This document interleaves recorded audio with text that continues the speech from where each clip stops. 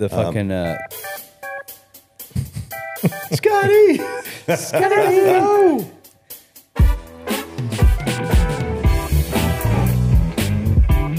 Three, two, one.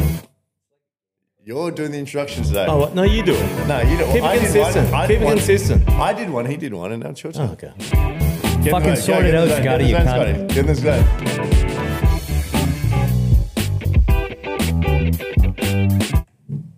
Welcome to the Pipe Burn Podcast, Uncut. We have Ben Brandt. Oh, fuck. Ben Brandt. You're so shit. You do it, you do it. So shit. I don't want to do it. I'm not drunk enough. Welcome back to the Pipe Burn Podcast. We've got Ben Brandt, Who the fuck is Ben Brandt? Anthony Partridge, and Scott Hopkins. Hopkinsons. All right, today we've Start again. No, just fuck it. This is it. It's uncut. You can't start editing this now. You want to fuck up customers. You want to fucking fuck up podcast people's names, and it's on you. I've already changed the name on the website to Ben Brandt now. So I'm just going to roll with that. Yeah, What's your other name again? Oh, James McBride is what I Yeah, started under, yeah. That's right. I totally forgot about that. Yeah. I totally forgot about that. I had your number in my phone under multiple names, and I could never quite remember which one it was. Why did you start with an alias? Or was that your real name? No, I wish it was my real name. No, I was writing for Time Out magazine in Hong Kong at the time, and I wasn't supposed to be writing for anybody else. Oh, you had some sort of exclusivity. Yeah, like I was writing a column for them. So then when I started Silodrome, which is about a completely different subject, I just started under a pseudonym. And then after about 3 years, Silodrome got quite popular, which I never expected. And then I had to change my name to my real name and tell everyone that I've been lying to them for 3 years. Well, hold on. Let's wind it back a second just for our listeners out there that don't know who you are. Russell Brand. Yeah. So what do you say about the allegations made against you last week? I'm not laughing, just letting you know. Me either. That was not funny. Where's the beep button? So Ben Brandt from Silodrome is our guest today. And so, yeah, give us a little who the fuck you are. So my name is Ben. I started Silodrome in 2010, just a small thing, just as a hobby on the side, really, about cars and motorbikes and gear, stuff that I was interested in. And it just accidentally took off. I wasn't expecting it at all. And then over the next 2 to 3 years, it kept growing, and I kept sort of putting more time and more effort into it. And then by 2014, it became a full-time job. It was making enough money to be a full-time job. And from there, it's just grown, and it's done really, really well, and I'm just trying not to fuck it up. Nice. That's awesome. Kind of our motto. Am I allowed to swear, actually? Yeah. Try not to. He just said all that This stuff is about, uncut. Yeah, I've called everyone a cunt. We're going to have okay. You know what I mean? All right. a I think warning it's at the good. beginning, I think. So tell us about the name. Like, I know what it means, but why that name? You know what it means? Yeah. I know what it means. Until you just said it, I thought it was Silodrome. Yeah, a lot of people do, actually. And I get Silodrome as well. I get that all the time. So a Silodrome is like, you might have seen the Wall of Death in an old carnival where they ride motorcycles around the wall. And another name for those back in the day was a Silodrome, because it kind of looks like a grain silo and they're riding around the walls. And I just happened to be there, before I even started Silodrome, I happened to be reading about this stuff because I'm interested in it. And then I saw the word Silodrome and I thought, that's kind of a cool sounding word. So I went and checked, and the .com was available. That's crazy. And then so I just started a website based on that, basically. Awesome. I learnt that today. I had no idea what a silodrome was. I know what a silo is, and I don't really know what a drone is. I know what a drone is. You lived in a silo for a long time. Clearly. I'm ESL. Like, my parents came from Egypt, so this is a new language to me. My brother used to use that, actually. He once used that with the teacher, saying, I'm English, second language. And she was like, you're born here. He's like, yeah, so... All right, so let's bring it back. So 2010, you said, so very much roughly the same, 9 or 10?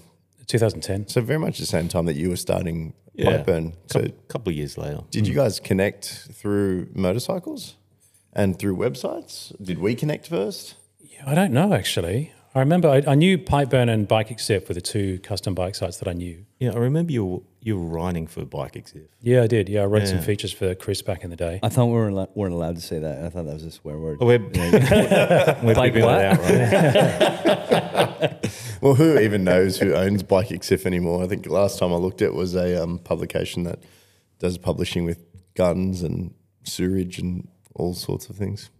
Because it was Iron and Air for a while. Yeah, Really? Yeah, I was Iron Air for a while. They bought it and then they sold that part of it. What, from Chris? They bought it off Chris. I didn't even know Chris sold it. Yeah, he no, sold it years ago. And then Iron and Air were running it, and then basically Iron and Air sold that part of the business to a publication company in the US that does all sorts of magazines. And then Iron and Air contacted me to see if I was keen on actually buying it.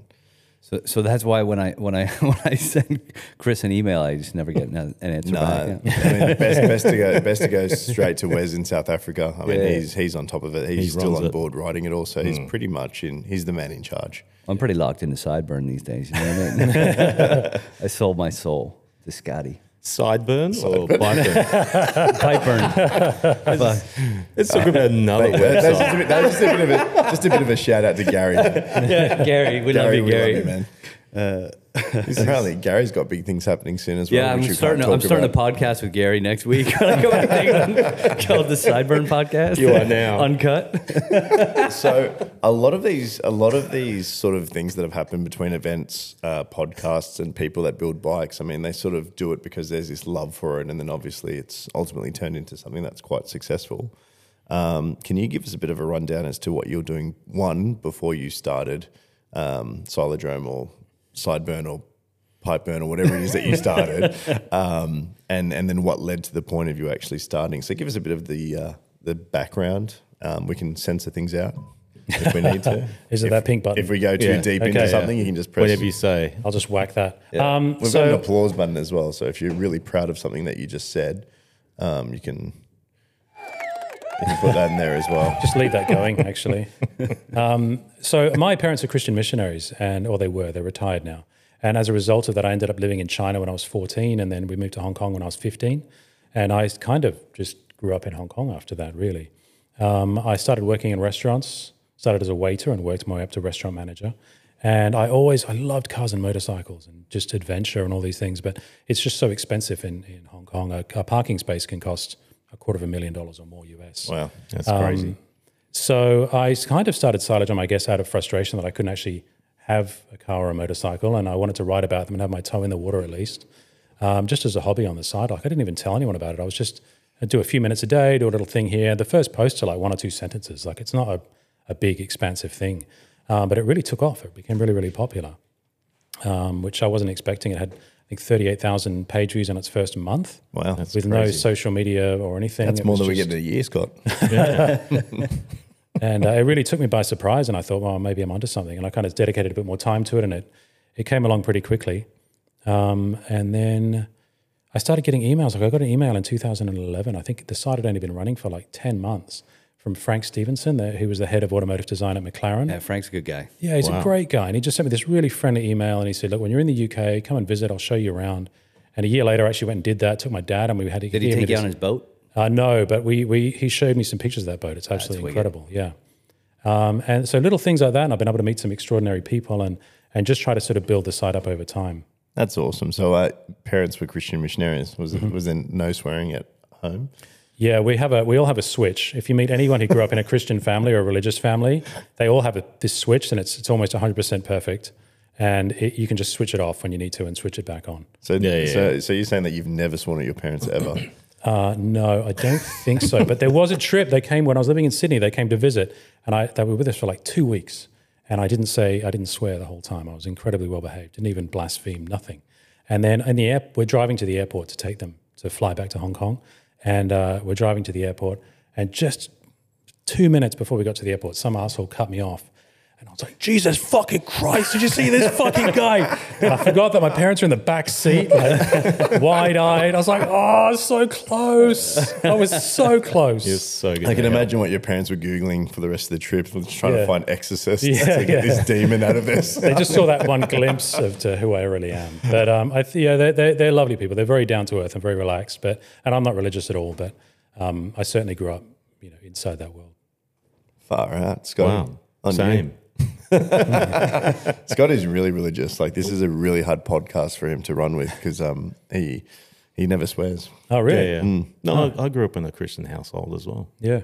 Yeah. I grew up in a Christian household, but my parents were more like they went to church for funerals and weddings, but they would act like they were more religious than they actually were.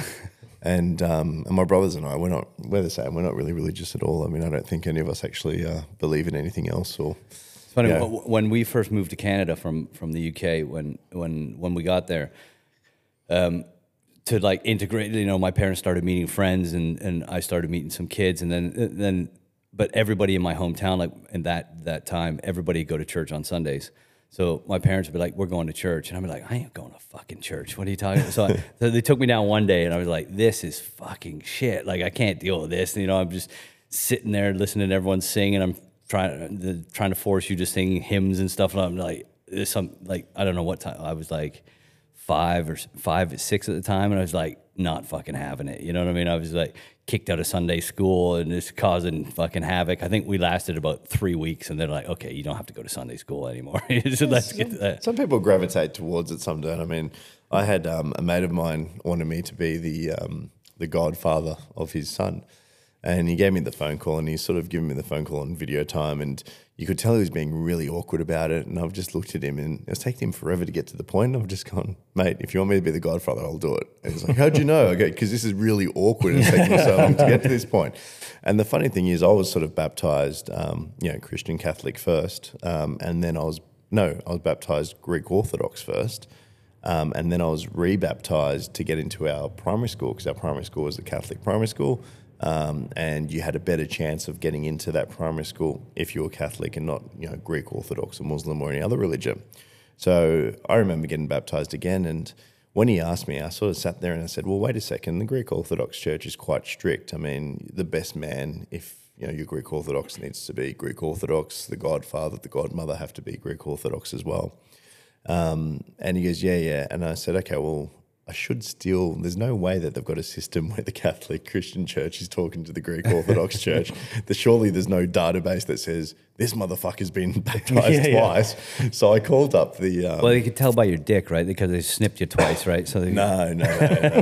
Got less foreskin and half a nut. They knew I couldn't afford to lose any, so I just kept it all. And then I ended up calling the church that we used to go to as kids, my dad's church, a Greek Orthodox church. And he said, yeah, basically come here and we'll look through the records and bring a donation. Of course. Okay. And so I've gone there and I've brought a donation, and he's gone through it and he's printed it out for me. And he's talking to me about my father and all the rest of it, because my dad used to sing in the choir there when he first came to Australia. And he goes, "I haven't seen you or your parents here or anything." And I've gone, "Oh, yeah, it's been a while since we've been here." He goes, "How long ago?" Not too long. I mean, it was basically when, I don't know how to say it in Arabic, but Mansour, whatever his name was, Mansour means, I think, priest or something, whatever his name was last year. And he looks at me and goes, "Oh, yeah, he died 18 years ago." Oh, my God. And I've just looked at it, I've just laughed, and he just looked at me and he goes, "It's okay." And I've gone, "You know what? I promise that we'll be back here for Christmas this year." And then after Christmas, my dad looks at me and goes, "I had that promise go to the priest." And I'm like, "Yeah, that's half on you, because you also need to be willing to come here as well." Like I said, my parents, I think they act like they're super religious, but deep down, I think it's basically at this point where it's just like, if we need to go to church, we will, and you can be whatever religion you want. And even when my parents were growing up in Egypt, it was funny because, they're Greek Orthodox, mum's background's Polish, so she's sort of Christian, and their neighbours are Muslims, and they're all friends. And then you talk to people now that go to Egypt, and there's this great divide between religion, which didn't exist 60, 70 years ago back in Egypt. It's like we've all gone backwards a little bit. It's funny how something meant to bring everybody together is ultimately what divides everybody. Yeah, becomes tribal and just everyone hates each other, right? It's like the state of the world. I know this is probably shit for a podcast, but like, you know what I mean? It's like it's all the shit that's going on now is just dividing everybody. You know what I mean? If you like this or don't like that, and you're like, everyone wants to identify as something to fit in, but ultimately they're just isolating themselves out of it's just fucking nuts. Yeah.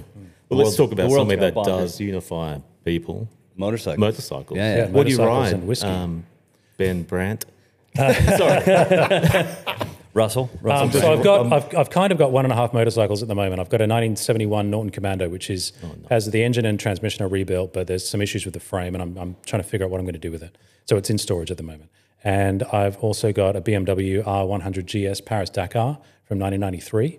So it's like a proper old school adventure bike. That. Air cooled, 5-speed transmission, very, very simple, very, very straightforward. I like it because you can fix it with a hammer and a stern word. You don't need to plug it into a laptop or anything like that. It's very basic. So it's great. I've been having some wonderful adventures on that. And where are those bikes?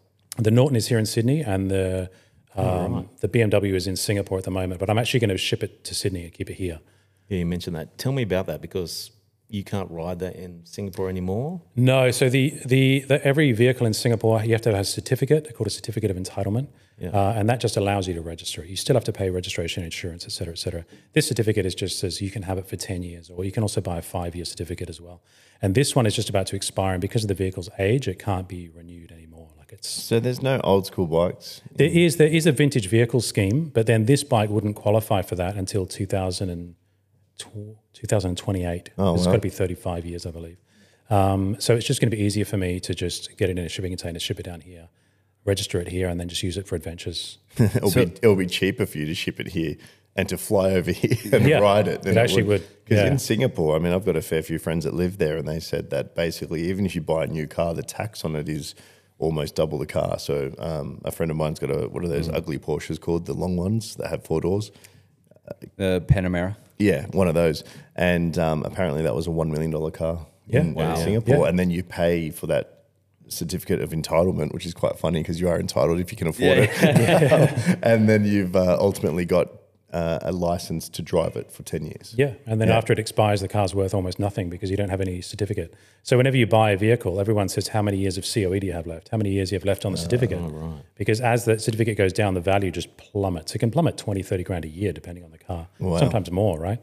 So you can't make money on buying and selling Not cars, really. And if you do If import, you're exporting them, yeah, right? you can import vintage vehicles over 35, but then you have a special license, and I think it's only 40-something days a year you can drive it. It's like a classic Rego scheme. Yeah, classic rego. But then after you import it and register it, you can't sell it for 2 years. So they want to stop people from importing stuff and flipping it and selling it. Yeah, got you. So how much would a Toyota Corolla be in Singapore? A new one would be at least sort of 100 and, I haven't checked the quality, be at least 140,000 US. No way. Yeah, once you have your certificate, you've actually bought the car because there's a big tax on the car as well. Then you've got to pay everything else on top of that. No and then, way. Yeah, it's wildly expensive. I drive a Toyota Corolla. Yeah. Once everything's paid, and I may be off by like 10 or 20%, but it's a lot. Like it's way over 100,000 US. So Way over. what are you going to do with no bike? Are you going to get another bike over Yeah, there? I'm thinking I might get another bike. What's on the radar? I'm tempted to get another bike actually. You're not just going to like talk to some of the brands over there. I saw that Gary was messaging on your. Yeah. You don't just talk to them and go, just give me a bike for a year. Yeah, there's some really good brands actually over in Singapore.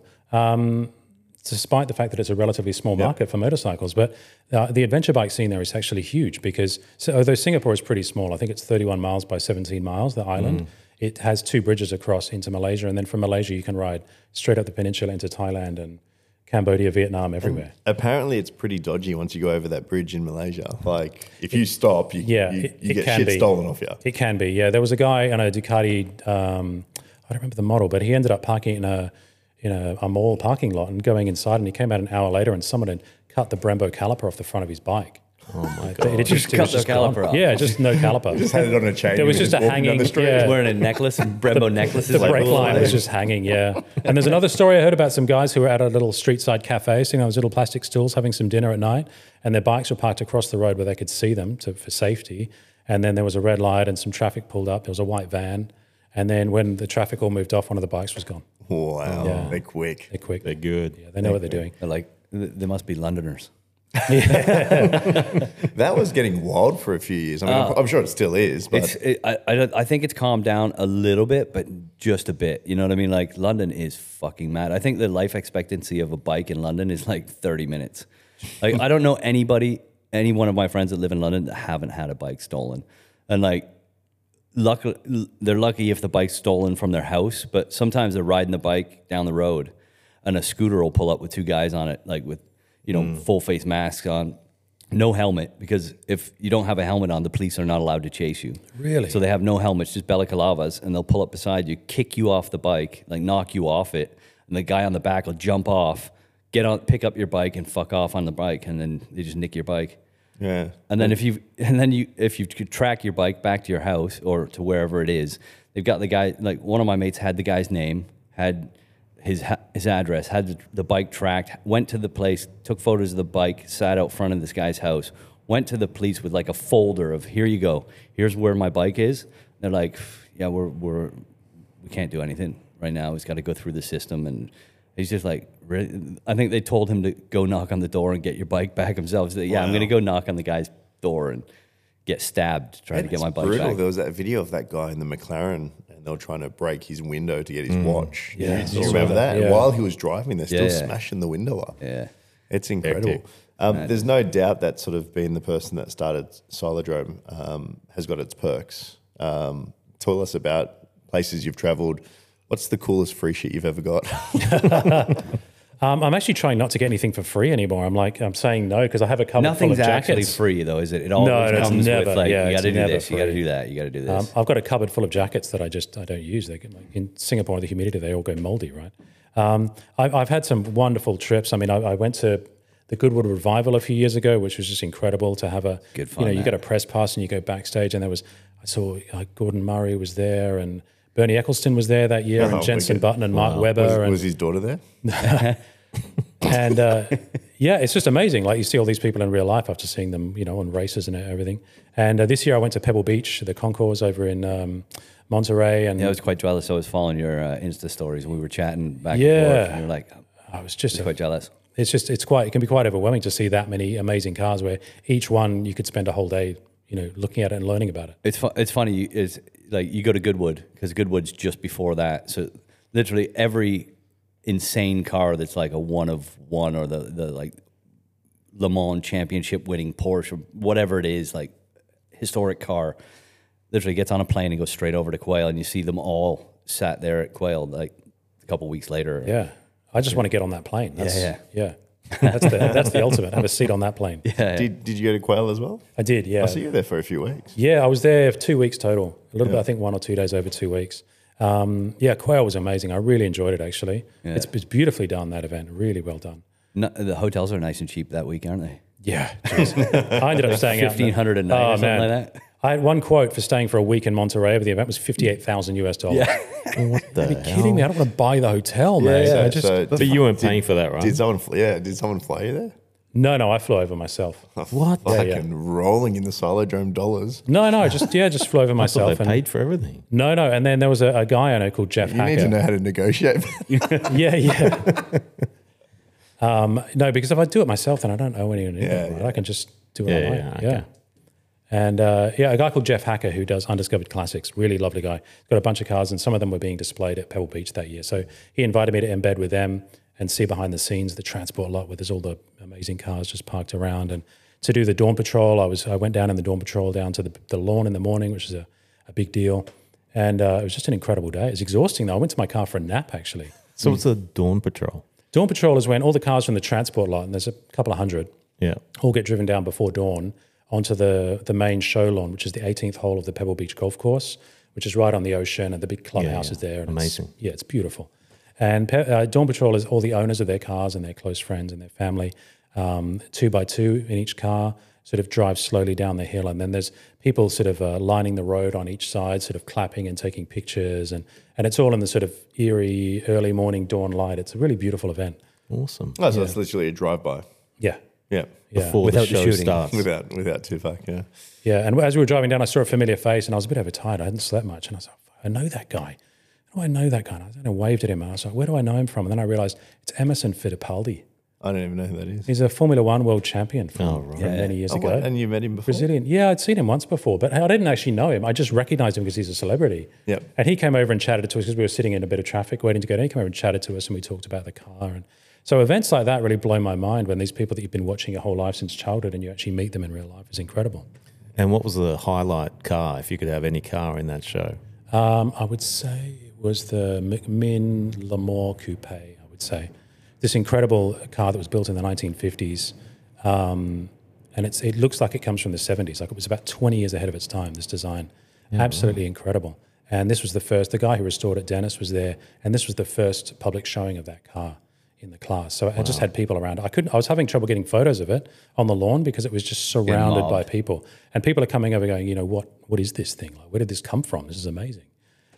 So that was great. And to be able to meet the guy who restored it and learn about the history was incredible. What about bikes? What bikes were you there? They're actually at Pebble. I don't think there were any bikes. The Quail, there were a few, but it was a pretty small. Max had a few bikes out there, didn't he? I don't. Hazen there. There was a couple of old Indians. There was a really small. I was surprised. It was a pretty small motorcycle group at the Quail this year, anyway. It's kind of hit and miss, I think. Yeah. And because motorcycle, we're all fucking poor. You know what I mean? It doesn't matter if we're building 100,000-pound bikes. We're still poor pricks. We're not the guys that buy the bikes. I guess. And your favorite form of transport while you're in the US? Favorite form of transport. People are going to think I'm a weenie for saying this, but they've got in. I went down to LA after this to meet some friends, and I had a wonderful time. And I saw that they have these electric scooters everywhere. LA traffic is no joke. Like it's. People told me this, and I didn't believe them, but it's insane. Yeah, and you need a motorcycle. LA Ubers can be a little bit sketchy as well, to be honest. I had a couple of experiences. And these electric scooters are just everywhere. So it's an Uber thing. I have the app on my phone already. I was jumping on those and I ended up doing all of these like endurance trips across LA on these scooters for like 2 hours, getting the tops of my hands sunburned as I was like pounding over the potholes. I did one trip from Venice Beach all the way into downtown LA, which is big. It's like 2.5 hours on these scooters. And one of them, the battery ran out on this scooter. I had to like try and find another one and get on that. And that only had like 2/3 battery. So I was hoping that was going to run out, and I got all the way in. And then I had a meeting. It stops dead when you get near Venice, but then the canal. Yeah, it stops dead. And I was like, well, what have I done? There. And then, what's the bill on that? Like, I don't know. It was like $60 or $70 US. Yeah, it wasn't cheap. They're not cheap. They're not cheap. They're like the price of an Uber. They're just a kind of hair shy of a fucking Uber ride. Yeah. You know what I mean? It's really. I was surprised, but it's a lot of fun, and I got to see a lot of people. Like it's a lot more. You're outside seeing the world. I thought it was great. And then when I finally got to downtown LA after 2.5 hours of just potholes and ruts and batteries running out. And all the human shit you ride through in Venice. The person I was meeting sent me a message like, oh, sorry, I can't make it. Oh, no. Did you send them the invoice? Shut up. Yeah. Coming back to your blog, where do you find inspiration from to post? Are you now at a stage where, I know that I sent you an email the other day of something cool that I saw.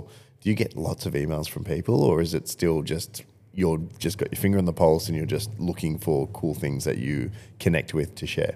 It's a bit of both, actually. I get wonderful emails from really people who are in tune with what I feature on Silodrome and really good suggestions. I've also become friendly with a lot of the big auction houses. So when they have interesting stuff come up, because Silodrome is really just interesting stuff. It's stuff that you might not find anywhere else, or publish something that's a bit different, and try to go into a bit of the history and give a bit of background and context as well. So a lot of the auction houses have sort of got a feel for that now as well. So I get really wonderful suggestions about stuff that's coming up before anybody else gets to see it. And that gives me a chance to go and research, write, and source the images and everything I need and get the story done. And then the rest of it is just me scanning, looking and trying to find interesting stuff that I haven't seen before. If I think it's interesting, it doesn't necessarily have to be cool. It just has to be interesting, and I have to want to learn more about it and research it and read more and sort of present it and show it to people. Yeah, right. Yeah. Do you do paid posts as well for products? No, I don't. I did some work with eBay a few years ago, eBay Motors, and I did like listicles and stuff with them and blah blah blah. And I realized it got to the point where it wasn't really worth it for the money. Like I would make more money just writing a regular article. Yeah. And I just didn't really feel like it was me to do that. And now I just do my own thing, and I don't have to take notes. How does an article on Silodrome like translate to revenue? Advertising revenue through ads, like a magazine. You know? Yeah, exactly. That's exactly right. So there's a company called Raptive, which is one of the best ad networks in the world. It's quite hard to get accepted, actually. They spend about 2 months researching, looking at all your data and making sure you're legit and you're not paying for traffic or using AI to make articles or anything like that. So Silodrome was accepted by them, I think 3 years ago or something. And so they just take care of, they do all the, everything. Nice. And I just get a check. So it's exactly what I want. I don't want to have to deal with the accounts and sending invoices and trying to, sell myself to get ad space sold and all that. I don't want to have to do that. So it's the placement, obviously, on the website, similar to Pipeburn, that generates the income Exactly. that sustains you working on it. Yeah. At what point? I mean, you started in 2010. We're now in 2023. Hopefully, it's still 2023 when we launch this podcast. So 13 years. At what point did you get to a space where you were like, you know what, I can focus on this full time? 2014. That early? Yeah, it was, wow. I was really fortunate. I recognize that now that I was really fortunate. And I also started back when like Pipeburn and Bike Exif, and even that was before Silodrome, there was a lot less being published. There were a lot less of these websites. And these guys and we all sort of created this space to a degree. Yep. And now there's a lot of competition now. There's a lot of sites that have come on. I mean, to be fair, Silodrome's the only one that I actually check, so you probably owe me some money. But for me, it's sort of the website to go to when I'm sort of sitting there going, what's stuff that I can't afford that's really cool? Yeah. And it's the stuff that you ultimately you sit there and go, oh, you know what, if I had this much money, I would actually sit there and go and buy it. And it's also, really cool stuff. And also, it's not the same old shit that you see regurgitated on like 15,000 other sites on online. You know what I mean? If a new car comes out, it's on everything. Or if it's like a race car pops up and it's sold at auction for whatever, and you know what I mean? It's just flooded. Everybody does the same article, a different spin on it. But like you pop onto your site and there's always something. You know, it could be some kind of fucking tank or something. You know what I mean? It's just like, oh, that's fucking cool. I want to read about that plane or that tank or whatever it is, you know what I mean? It's always something kind of, you know, way out there that's something I haven't seen usually, you know? Yeah, I'm glad you say that because I really try to focus on I always check and make sure I want to be the first one to write a story about it. Yeah. And it's just got to be interesting, you know? Like a lot of people read Silodrome on their phones now. So I changed the formatting a little bit so it'd be I just want people to, you know, we all have busy lives. We've got a lot going on. I just want people to have like 5 minutes of Zen where they can just read about something interesting. I put some bullet points at the top if you don't have time to read the whole article. And you just have a look and you know what you should do? or whatever. You should do like an audio version of your article, and you can read the article to people. So you get almost like a podcast. So you could just like listen to this Silodrome and just kind of just because you're not busy enough. Yeah. We're not satisfied that you're working a full 8-hour day, so we need to actually get you to sort of reread. But surely you have to read your article before your final edit. You read it to yourself. Just plug in a mic and record yourself reading it out to yourself. Okay, that's good. Okay, some soft jazz in the background. Audio, people puts it under a different name. A little reminder about not swearing on the desk. No, you just need to get the magical road that's got the magical buttons. The buttons are changing color. Yeah, no, because you can flick between them. So we've just programmed some little sound effects in there, like "Do you like me?" And then there's we've obviously got a thing for Borat. And so with the website as well, I mean, I guess this is a really good opportunity for anyone that's out there wanting to sort of get into the blogging world, to, I guess, the space of editorial and writing things. I mean, what are your sort of top tips to, I guess, help people that may be listening to this that want to start something, get a little bit further ahead? Oh, that's a great question. I actually get emails about this quite often from people who read Silodrome and want to do their own thing. And it can be a bit difficult because the world is actually different now to how it was in 2010. It is pretty different. But the basic rules still apply. You've got to find something that you're really passionate about.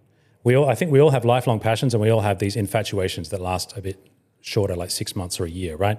And then we have some things that we just love our whole lives. And make sure if you're going to start something long term that it's one of those things that you've loved your whole life. And then make sure it's a unique niche. And if it's not unique, find a way of making it unique. You know, make it your own, cover things in your own way, and make sure it's interesting. Like you say, it can't be the same. If it's going to be a cooking blog, it can't be the same recipes that are everywhere else. So like come up with something completely unique. And so when people come to it, they stop and actually read it, and they're interested in it, and they show it to their mates. Make sure the articles are long enough, like 1,000 words is a good minimum, and recognize that a lot of people are really busy and they don't have time to read the whole article. So don't put a whole life story in every article. I always I separate the article out into some bullet points at the top, and that's been something that people really appreciate, because if you don't have time to read the whole thing, instead of trying to scan the article, you can just read those 4 bullet points, look at the pictures. You've got a pretty good idea of what the article's about. You can learn something really quickly. Yeah, and it's taken you, a minute? You know, it's much more convenient. But yeah, make sure it's a lifelong passion, come at it with your own angle, and then stick with it. The people I know who failed at this are the people who gave up. I don't know anyone who's been doing this since 2010 or who's been doing this for a long time who hasn't actually been successful and become, had developed a brand and began making money with it. It just takes time. And a lot of people give up after 6 months or a year. I had one guy email me, he's been like, I've been doing this for 40 days. I still haven't made any money. Like, how long until and I was like, mate, if your motivation is just making money, you can have a really disappointing time. Yeah. It's like advice. it's like bike builders. You know what I mean? All these kids see people building bikes and they've all this stuff online, and then they build a bike and they realize that there's no fucking money in it whatsoever, and then they just kind of give up, or they have these huge expectations that they're going to be fucking rolling sands next week, and it's just like, yeah, how long he's been doing that? You know what I mean? It's, it's time. the guys that last are the guys that stick it out. Yeah, you've got to have that staying power and stick it out. And to be fair, sometimes, I mean, not sometimes, but a lot of the time there's a lot of luck involved as well. Of course. None of us can sit there and say we haven't had those lucky opportunities, but it's because we've stuck to it that it's been such a time frame that a bit of luck has come in between it, right? Yeah, for sure. But also you got to seize that. You get luck. Don't say carpe diem, bro. No, but you get those moments where there's a lucky chance where you meet someone or there's an opportunity there, but you have to be able to capitalize on that moment and kind of seize the moment when it's there. A lot of people kind of don't even recognize what's happening around them. They kind of not open to what's going on, and they kind of let a moment go by, and that could have been your only shot, or you know what I mean, or only shot for the next X amount of time. Scott, you think what I'm thinking? The Pipeburn Business Podcast. So do you think We're gonna take callers blogs will next come week? back in vogue? Sorry, who will? Do you think blogs will? They're kind of. I think podcasts have come.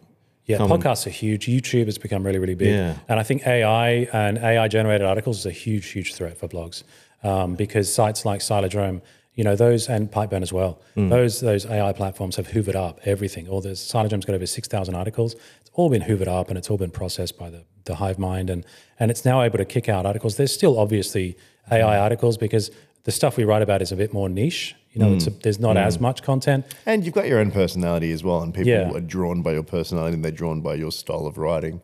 I guess the threat is the upcoming people using it. But I mean, you can still tell to this day if someone's used AI. Yeah, What you need to do is like every so often just write a spoof article that's completely fucking full of shit and just let AI just suck it up and just regurgitate it to somebody that's trying to fake That's actually an not a article. bad idea. That's actually a pretty good idea. People will be sitting there going, Ben, can you smell burnt toast? And just having a stroke in the corner.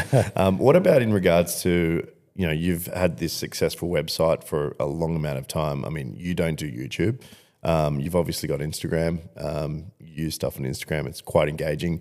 Where does your head sit when it comes to things like TikTok and modern platforms like that? So that's a good question. I do have a TikTok account. I think I put one post on it and it just gave me a headache because it's just scrolling and then there's just people yelling and it's very confusing. I'm too old for that, I think. Maybe my brain is too old. But I do have an account there just in case, whatever.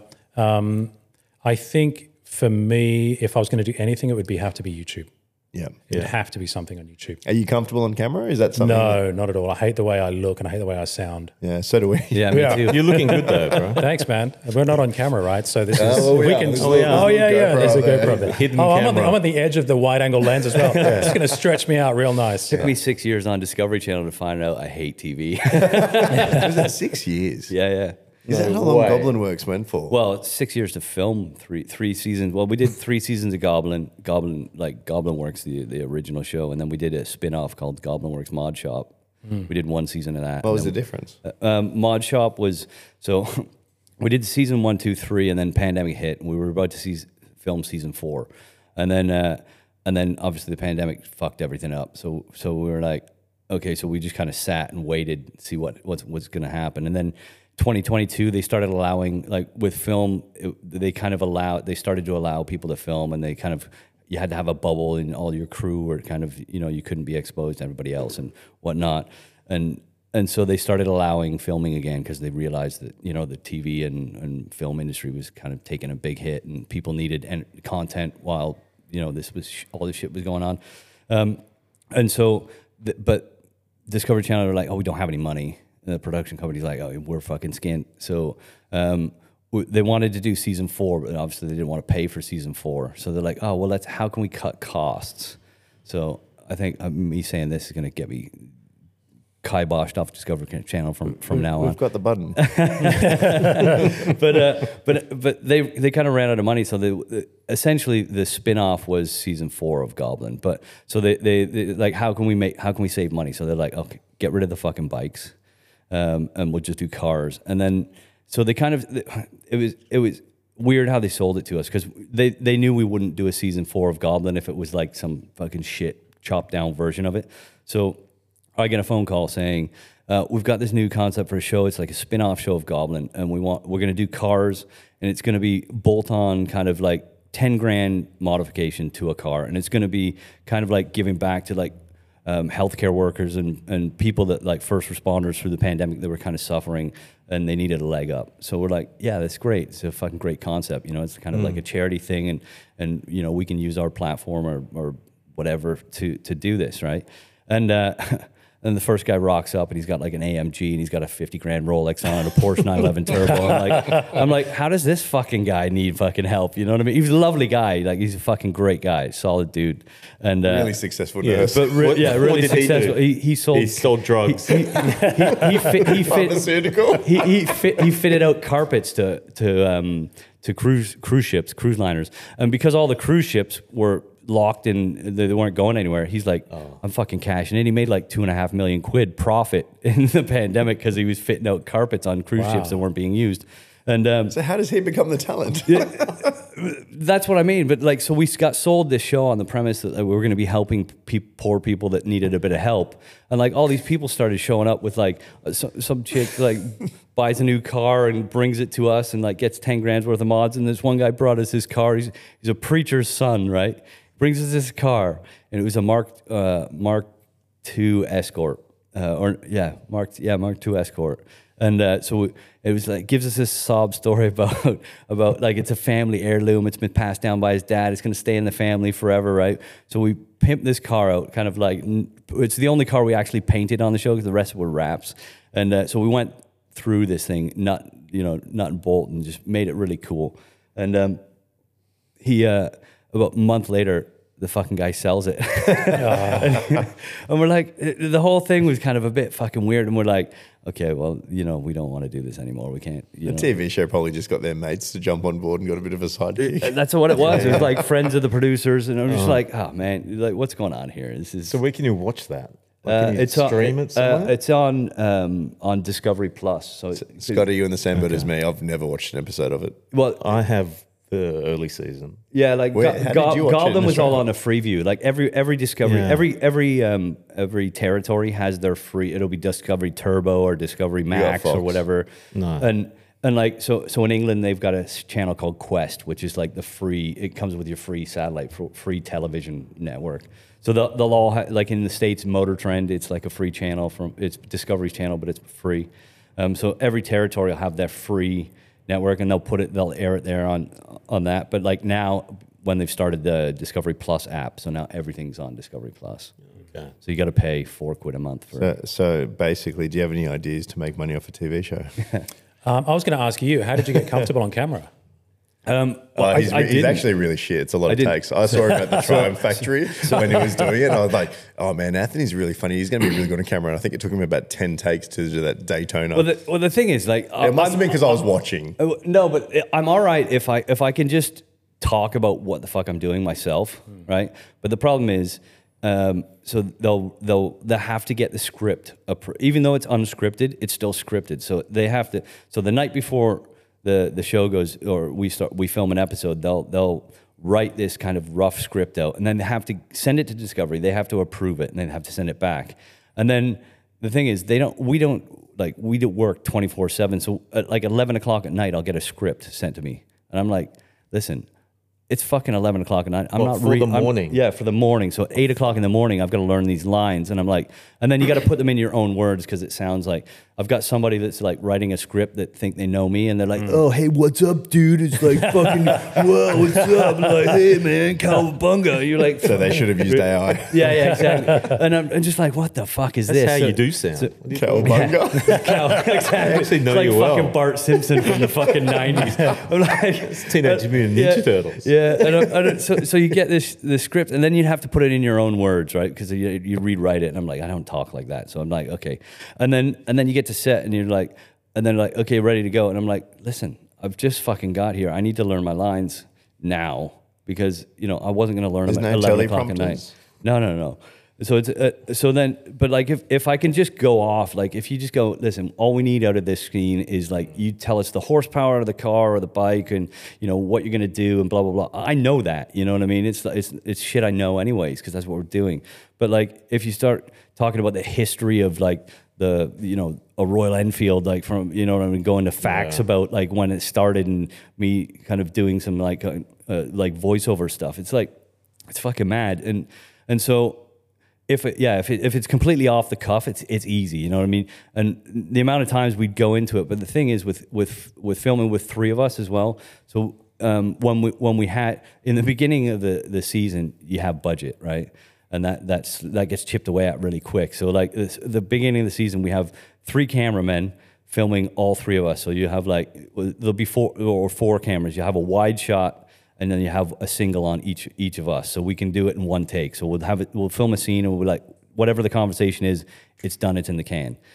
Halfway through, no more budget. We've got like 2 cameramen, and now it's like, okay, you have the original conversation on the wide, and then it's like, okay, now I'm gonna have the same conversation, but I'm gonna shoot you, and then have it again, and I'm gonna shoot you, and you know what I mean. So it kind of gets. And you guys get paid the same even though you're working 3 times as hard. Yeah. But like, and also like, I'm working on a new show at the moment. I'm trying to figure out how I want to do it and what I want to do. But I like a build show is fucking insane. Like I had no idea. Like Mike Brewer, you know the show Wheeler Dealers. So he's got the best job in fucking TV, because he literally does like 5 minutes of fucking work on an episode. Okay, he does a bit more than that, but like all he does is goes pick up a car, and he does a bit of chat with the guy, drops it off the mechanic, pops in, does a couple of little things, says something, does a couple of scenes, at the end of it does the thing, right? Where I had to do all the on-screen stuff, but I'd have also do the work. So like I get in the office on the set at like 8 o'clock in the morning, and they're like, okay, from 8 till 11 you're gonna build a gas tank for this bike. And I'm like, okay, well it takes me a week, 10 days to build a gas tank from scratch. They're like, I can't do fuck all in 3 hours. And then they're like, then it's a big dilemma, and it's my fault because I've kind of ruined their morning. And I'm just like, okay, fucking Jesus, like how are we gonna do this? We need to, if you loop me into the conversation, and I'll help you plan the shoot schedule, then, you know, it's instead of some like, you know, 20-year-old in an office planning, okay, we'll do this, and we'll do that. And they don't know anything about building. And so it was a chaos thing. So I'd have initially, essentially I'd have like 3 jobs, because I'd project manage a bunch of other people building stuff and fabricating stuff for me. And then I'd have to do the building work, like a bunch of the stuff myself. And so I'm building the bikes, and I do that. Like, so we'd film all day, say 12 hours is like a short day of filming. You know, it can go 16 hours. Sometimes I've done 18-hour days. And then when we wrap, I'm like, okay, tomorrow we need to do this. So I've got to finish fabricating this exhaust pipe or this by then. So I'm working. The amount of times I've done 3 days complete with no sleep. So I've filmed for 3 days. Then I've flown to Spain. I've not got any sleep, 0 sleep. Got on a plane, flew to Spain, filmed the minute I got off the plane till that night. Got like 3 hours sleep. Woke up after that, and then I had to race a bike with Freddie Spencer ripping around Valencia on 4 days. Like I can't even talk, let alone ripping a bike around a track at 150 miles an hour. It's chaos. People think TV's like easy, and like everyone thinks you're rich and fucking you've got a cushy job. But I mean, it's the fucking toughest thing I've ever done. It's great. Like, don't get me wrong. I'm not complaining. It's fucking cool. You know what I mean? But it's only cool when it's done. Like when the season's wrapped, like we all hate each other by the end of it. We're all bitching and yelling at each other, and then once we wrap and it's fucking done, and the voiceover's done, and we're like, oh, thank fuck. Then it's cool. Then you're like, oh, that was fucking, and you hate it. And then they're like, yeah, I'm never fucking doing this again. And then they're like, you want to do season 3? You're like, let's go. You know what I mean? And you get all excited again, and it's kind of this, you know, it's this big fucking like whatever you call those Cogwheel. wheels. Yeah, yeah. And ladies and gentlemen, that's how Anthony Partridge became comfortable on camera. And do you watch yourself? Do you watch the show? Fuck no. Yeah, he does. It just depends on the situation. They'll send you like small scenes, and you'll have to, because you have to fact check every episode, right? Okay. So they'll send you, like, when you're done filming 6 episodes or a whole season, you know, they'll send them all to you, and they're like, yeah, watch these, because we have to send them off in like 2 days. So I've got to watch myself on TV, like fucking find 8 hours to watch 8 hours of myself on TV to fucking fact check everything. That'd be painful. And I'm just like, yeah, no, they're good. Yeah, I've watched them all. Yeah, they're good. Fuck, I don't watch fucking shit. It's so cringeworthy watching yourself on TV, and I hate my voice. And I don't listen to my own podcasts, and again, it's just it's really tough. I'll download them so we get the numbers. But I don't listen. It's hard to listen to them. You know what I mean? And watch yourself on TV. It is tough. Yeah, I was hoping for some golden bullet that would be like the secret to like make yourself comfortable on camera, but maybe it doesn't exist. Alcohol, mate. Alcohol is great. And that goes well with riding with motorbikes with Freddie Spencer. Yeah. Don't do magic mushrooms. I can tell you that much. I tried, like, after the pandemic, I was fucking in a weird headspace, right? And I was like, fuck, I keep reading articles about microdosing, and microdosing is great for, like, you know, anxiety and a bit of depression. And I kind of suffered a bit through the pandemic, as many people did. And I was like, and then we were kind of in filming, and we got to this point where we're working crazy hours, and you never see anybody, because once you start filming, you're you know, you can be a year without seeing your friends or your family or anything. You can just kind of full on, like, every day, 6-7 days a week. And so I kind of got in this weird headspace, and I thought, fuck, how am I going to get myself through this? And I thought, fuck it, I'm gonna try some microdosing. So I got some mushrooms, and I ground them all up, and I put them in little capsules, and tried to get my body weight for how much I'm gonna take. And so I'm thinking, okay, great.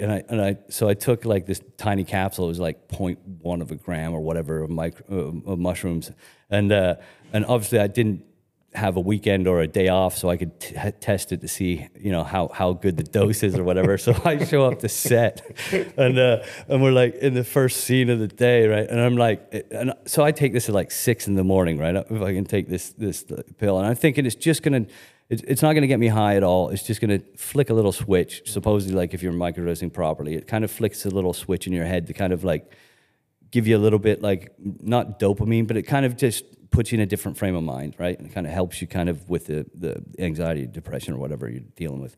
And so I'm on set, and I'm just like, just fucking spaced out, right? Staring at lights. And they're like, we're in a scene, and I'm just like, and they're like, the director's like behind me going, hey, are you gonna fucking say something? I'm just like fucking staring. My pupils are like this. There's got to be an episode of The Mod Shop. Yeah, what episode is it? Pupils are. Let's look up the episode. I have no idea. My pupils are gonna be like this fucking big, right? I was just fucking spaced out. I couldn't fucking think, and I was just like, oh, fucking. Actually got, like, not high, but like this uncomfortable, like, weird space where I'm kind of in between high and sober, and fucking, it was a bit weird.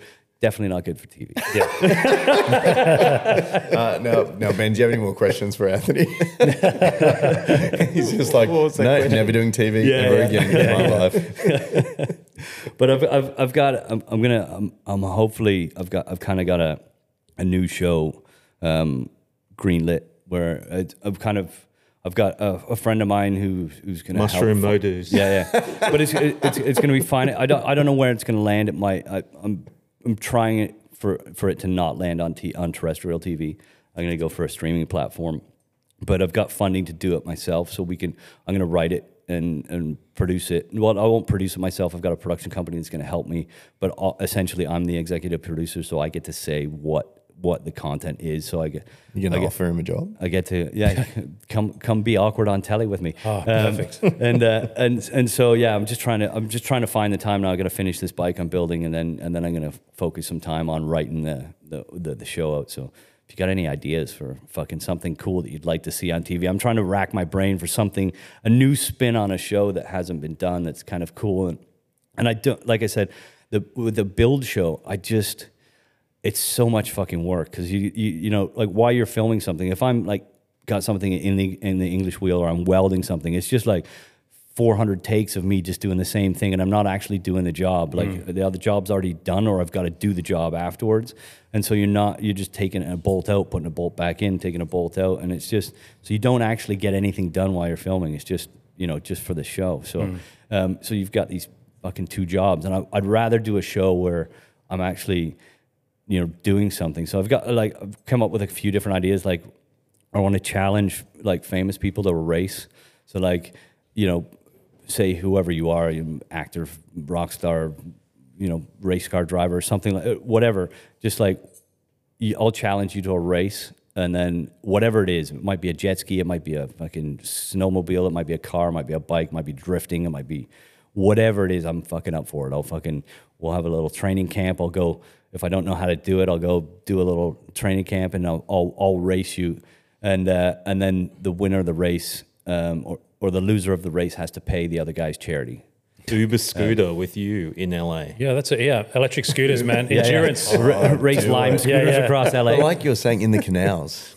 In the canals, race them in the canals. I want to see. I reckon with his experience, the scooters turn off in the canals. Yeah. I was going to say, well, why some that aren't wide? Just jet skis in the canals. The residents would love that. Or those boats you guys race in Australia with those little jet boats. You know what I those mean? things are cool. But race those through the Venice canals. I think with your new skill set, I reckon you can fucking take him.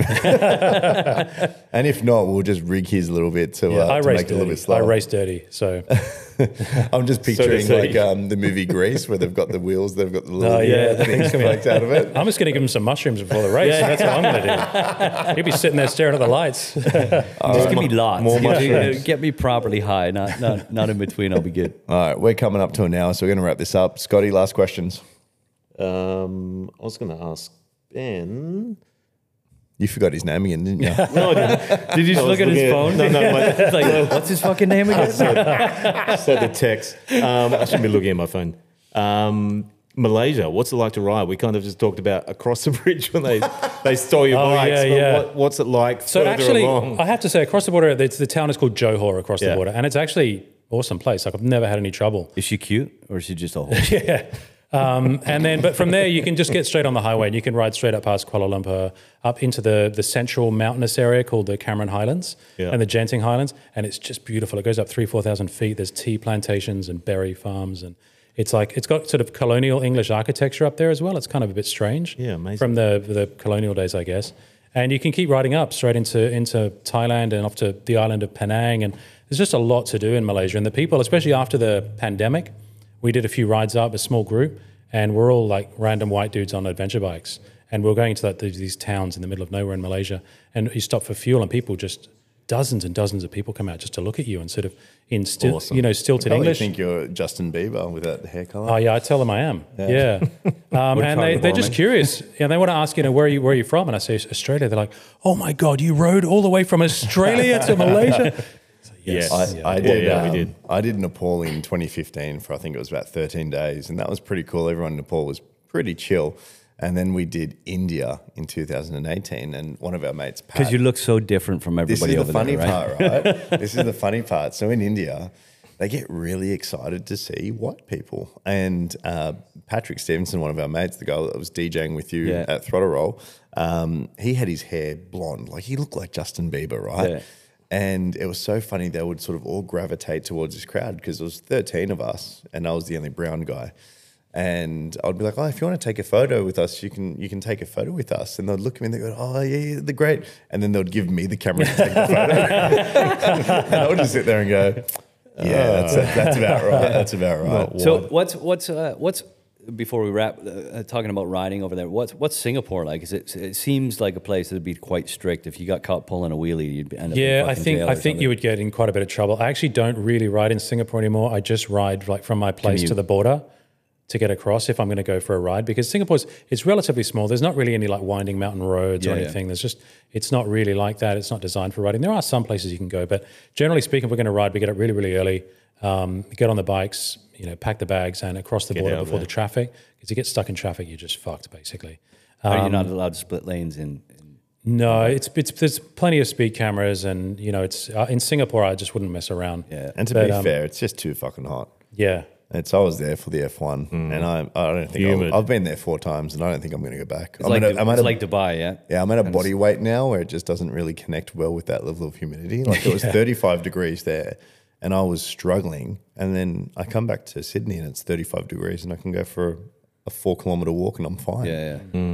Have you thought about riding the GS back?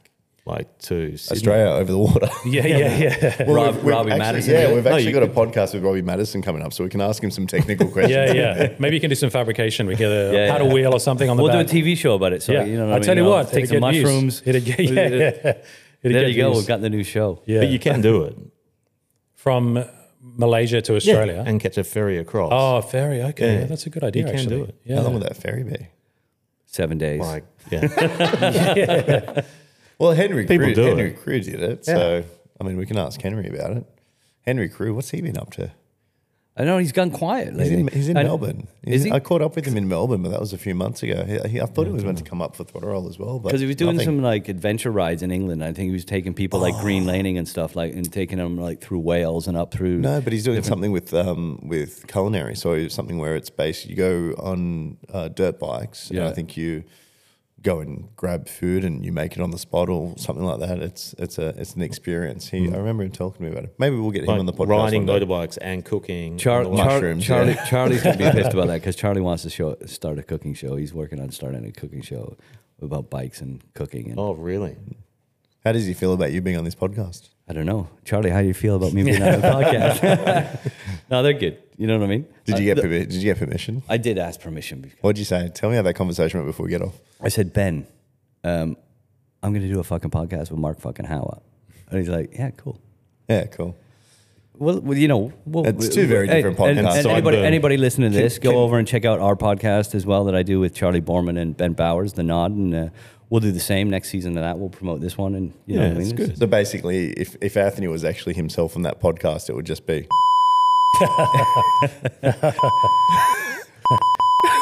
Well, Ben does edit me out quite a lot. You know what I mean? It's like, did I even say anything in that podcast? I swear we had a bunch of fucking conversations. I'm like, yeah, it was fucking. You said too many fucking things that we couldn't. Yeah, so they're now up to. I think they've finished off season 2, and his microphone's been broken for the whole 2 seasons.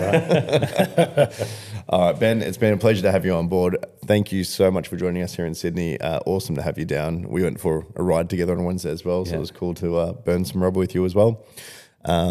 Let's wrap it and go for a ride. We're going for a ride tonight, right? We're going for a ride tonight. We are. We're going to show you, Mr. Partridge, Bondi Beach, Coogee by nighttime, bit of the city, King's Cross, and then we'll come back here for a few beers. Cool. Sounds good. Thanks for having me, guys. Thank you. Thanks for coming. Oh, yeah. Yeah. Daddy! Scotty doesn't know.